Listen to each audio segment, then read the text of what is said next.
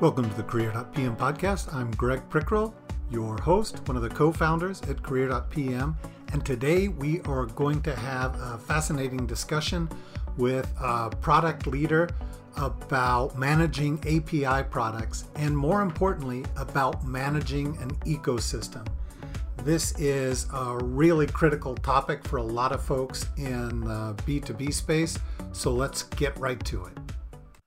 So today I'm very excited to be talking to Olli Kilpeläinen.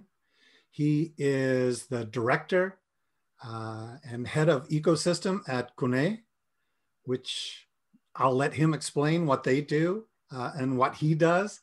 But today, continuing on this theme of product management in the B2B space, we're going to talk about managing an ecosystem. We will talk about APIs.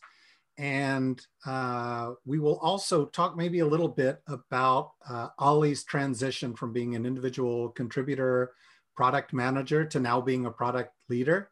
We've known each other for a few years now and his career has grown very quickly. So Olli, welcome. So glad to have you. And can you give us your best kind of 2-minute introduction about your path as a PM and a product leader? Sure, Craig, and thanks for having me. It's great to be here. But yeah, I think it's an interesting path towards product management always. So happy to share, in a way, my background.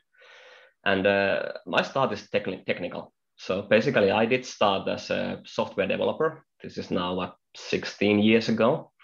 So I'm familiar with how to build software, and moving on from there, started taking a bit of, project leadership roles and trying to understand a bit what other programmers are doing and why I'm doing this and that, and extended then a bit more to the platform level, started looking into agile things and like that. And then I moved to innovating a bit more. So started doing innovation programs, figuring out how does all this IoT and connected devices link together, moved from consumer devices to software as a service products.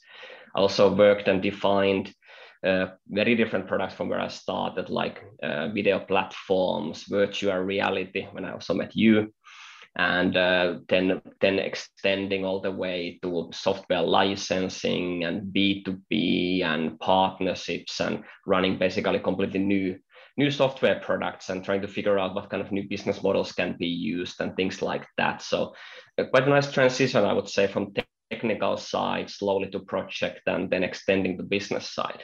I think that's exactly what, in a way, product management, why I was drawn into this field to begin with, to be able to combine the technical and business side. I think that's what still today is basically really driving me forward and really gives me that start of the day and gets me out of bed in the morning. Yeah, it is an amazing trajectory that has more buzzwords than probably, and real, exciters, things that are happening in technology than most people, which is super cool. So I love to throw those words there. Yeah. Yeah. I can imagine, easily 3 or 4 podcasts on, the topics that you mentioned. But today, I think it's interesting that you essentially have a product leadership role centered around product management, and you have ecosystem in your title, which is, I think, rare. That doesn't happen every day.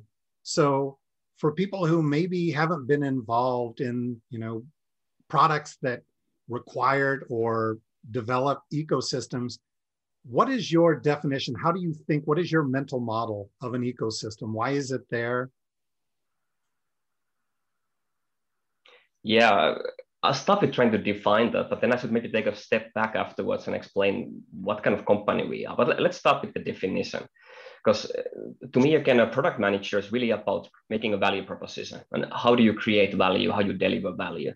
So ecosystem, and that of course comes from biology, as you can imagine, but it's really about different companies, when we're talking about business, different companies playing a small part in the bigger ecosystem.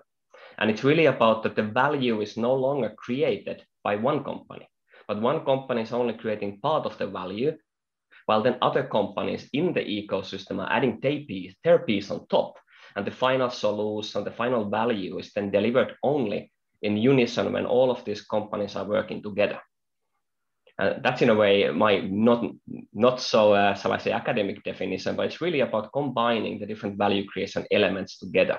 And that's what makes it, in a way, I would say, cool to go beyond just what your one company is building and really trying to understand how you work in unison with the suppliers, with the partners, with the customers, all of them doing their piece in the value creation. Sure. So as product managers, we should be thinking about creating value for our customers, for the market. And I can think of an ecosystem as just a way to bring more people to the party to create more value for the market, for our prospects, for our customers. I think that is the way to think about it. I think that's far superior from a product management perspective to any academic definition. So Absolutely. we have these people, and that's beautiful, that are helping us create value for our customers. That's a good thing. What is it about your product that makes ecosystems important, or an ecosystem important? And is there a type of product for which ecosystems are going to tend to be more relevant? Absolutely. So I have to tell you a tiny bit about the field where I work in order to answer that. So basically, as you mentioned, I work for Kone. So you know our branch for making elevators and escalators, highly manufactured devices, very big and, shall I say, rather traditional. And my company has been building them for over 100 years as well. So in a way, of course, there's innovation in those products all the time, but of course, they're still in a way, to some degree, similar as they have been. They move people up and down. But where we are transforming, and this is of course happening in many industrial and manufacturing industries, is that we have been moving towards services for a long time already. So instead of simply selling an equipment, we of course have to make sure that it's up and running. So we are providing services, we are maintaining, we are inspecting, we come and replace parts and so forth. Now we have already extended that to digitalization. So we can predict, for example, we do predictive maintenance and things like that. So servitization has already started to happen. Even digitalization is maybe not old news yet in my company, but it's already there. So we have had that for a while. So what's the next step then? So now we have these big machines, we have elevators, and we have services run around them, even digital services. So then it comes to the ecosystem. Now, we don't want our company to be called an elevator company. We actually want to be known as people flow company. And what that means is that at the end of the day, the value we are creating is not that the elevator goes up and down. It is the value that the people can get from A to B in a building and also between buildings. So in a way, what we want to do is we extend our services from beyond those core products we have. And my products in specifically are actually now API services. So I'm enabling others to take advantage of the data that I can gather from those people who are moving in the buildings. I can give information about how those maintenance activities are operated. And I can also enable other systems to configure and decide how those elevators and escalators are used. So in a way, now I'm extending what we are doing, our services, to the wider smart building domain. And if this doesn't make any sense, a quick example is... No, it makes perfect sense. And I am seeing this trend in the last maybe 5 years of companies rethinking themselves, moving away from really like a specific kind of product orientation to thinking more about the problem that they solve.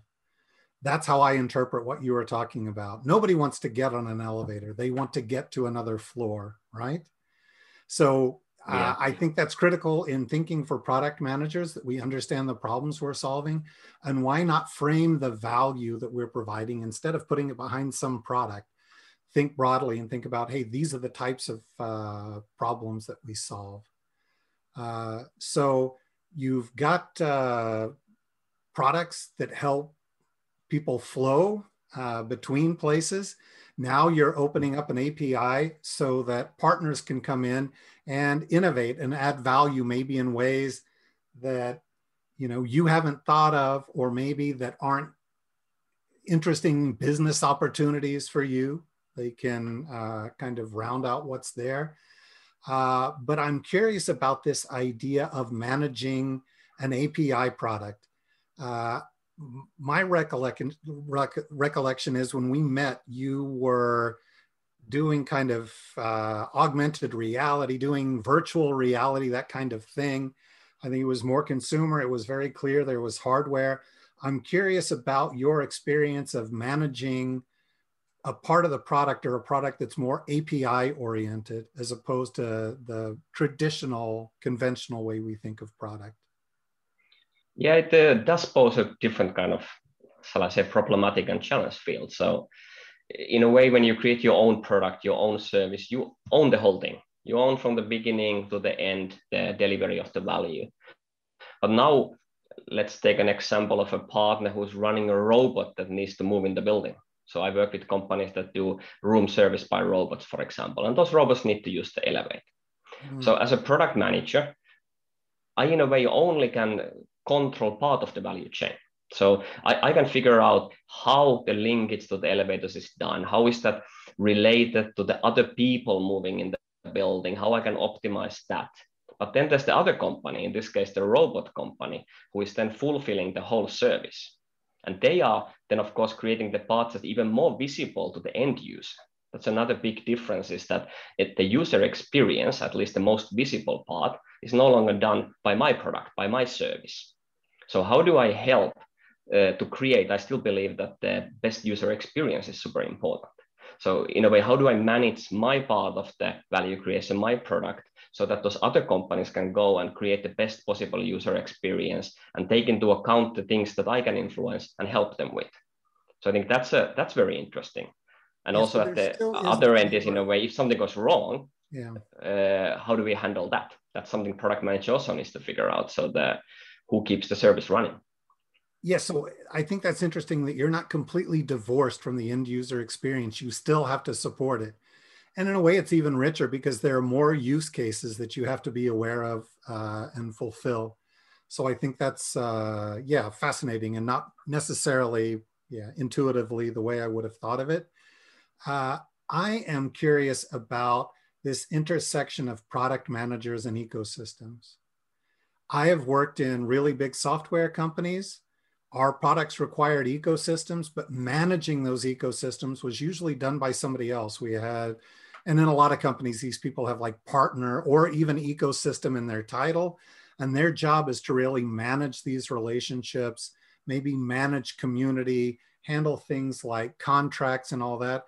I'm curious, in your case, how much of your time is spent in more traditional PM activities, like understanding use cases, figuring out how this needs to be built, and how much of your time is spent actively nurturing the ecosystem you rely on? We'll get back to our conversation with Olli in just a moment. At Career.pm, we help product managers, aspiring product managers, and product leaders build personalized plans to accelerate their careers. We can also help product management organizations assess their maturity and radically improve their impact on the business. To find out more about how we can help your product management organization, visit us at career.pm. Yeah, that's an interesting question as well. And to be honest, this is also new for our company. So those role splits are evolving, of course. But to simplify it in a way, my role is more about the strategic way. So where do we want to extend? So we're obviously extending beyond our core business. So I'm trying to figure out what makes sense for our company to do. And then what are the API products we need for that? And then it's about the more, shall I say, classical product management. But we do have separately, for example, an organization that handles the partnership. So the community creation, for example, I have a colleague who's running that side, so doing the day-to-day operations with those partners. And big part of my role is also figuring out with our sales how they can tell the story about ecosystems, about our APIs and partners. So I work a lot with the sales as well, and development who got that was that close to, in a way, product management role, figuring out where to go next, how to improve sales and so forth. And then of course R&D side, because these are still technical products we are developing. So of course I have to work with R&D to figure out how we build a roadmap and address those customer demands. So there are a lot of different roles around it, as you said. And it's so really about how you decide as a company to split it. there's kind of an ecosystem that supports the ecosystem. Yeah, internal ecosystem, absolutely. Working together. And if we think about this ecosystem management aspect of your work, how does that impact your personal metrics? Or how, maybe I should just say, how do you measure success? How do you know that you're successfully fostering or nurturing the ecosystem? How do you measure it? That's also a topic of a lot of debate, to be honest. So in our case, this is a business ecosystem. So I'm still mainly measured by the financial success. So regular things like revenues. In our case, it's also about service retention and conversions and things like that. But we also, of course, want to see how that I have a software developer community now, of course, because my APIs are at the end of the day used by software developers. So I'm also, in a way, as a product manager as well, I'm working on those metrics, how we figure out if our developer users are happy. Mm-hmm. So we have tools for them where they can run their innovations, they can test things, play with virtual elevators and things like that. So I try to also measure how well they are taking those. So are they happy with the things we provide, and do they come back to use our tools, or do they discard them? So I'm also trying to have more and more of these non-financial metrics, because that makes a lot of sense. And at the end of the day, it's the innovation and the new solutions we can create together that will have a longer term impact, in my opinion, than just the short-term financials. Good. So it sounds like it's something that's kind of evolving, and I can see aspects of measuring the size, health, engagement of the community, and then traditional metrics. I would assume you look at the ecosystem as kind of a multiplier.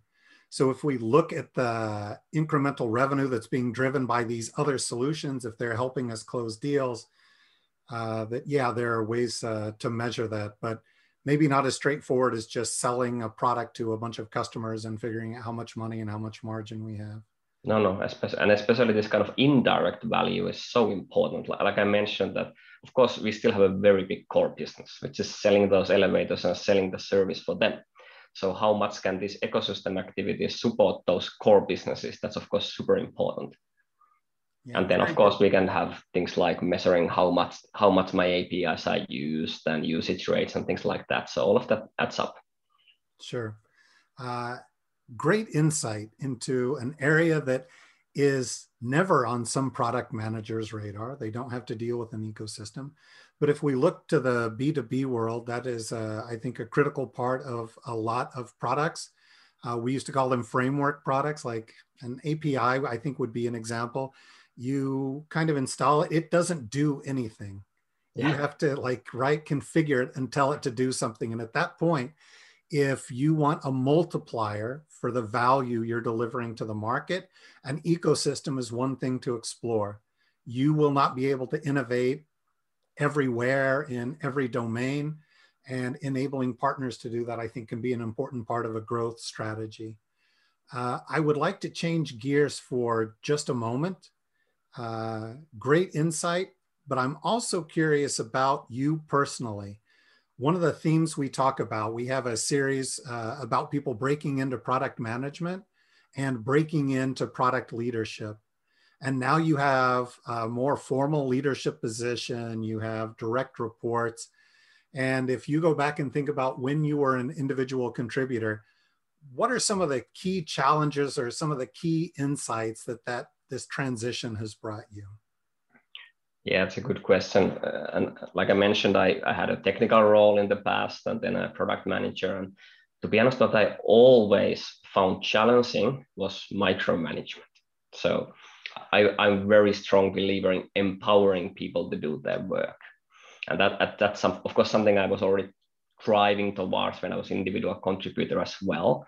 But what I'm trying to do as a leader, and of course this is always a learning path for everyone, but I try to build with the team I'm working with the individuals around me a vision towards which we together try to drive. I believe one of the most important things for a leader is actually to define a vision, in a way a common vision, preferably together, of course, with your stakeholders around you, your team.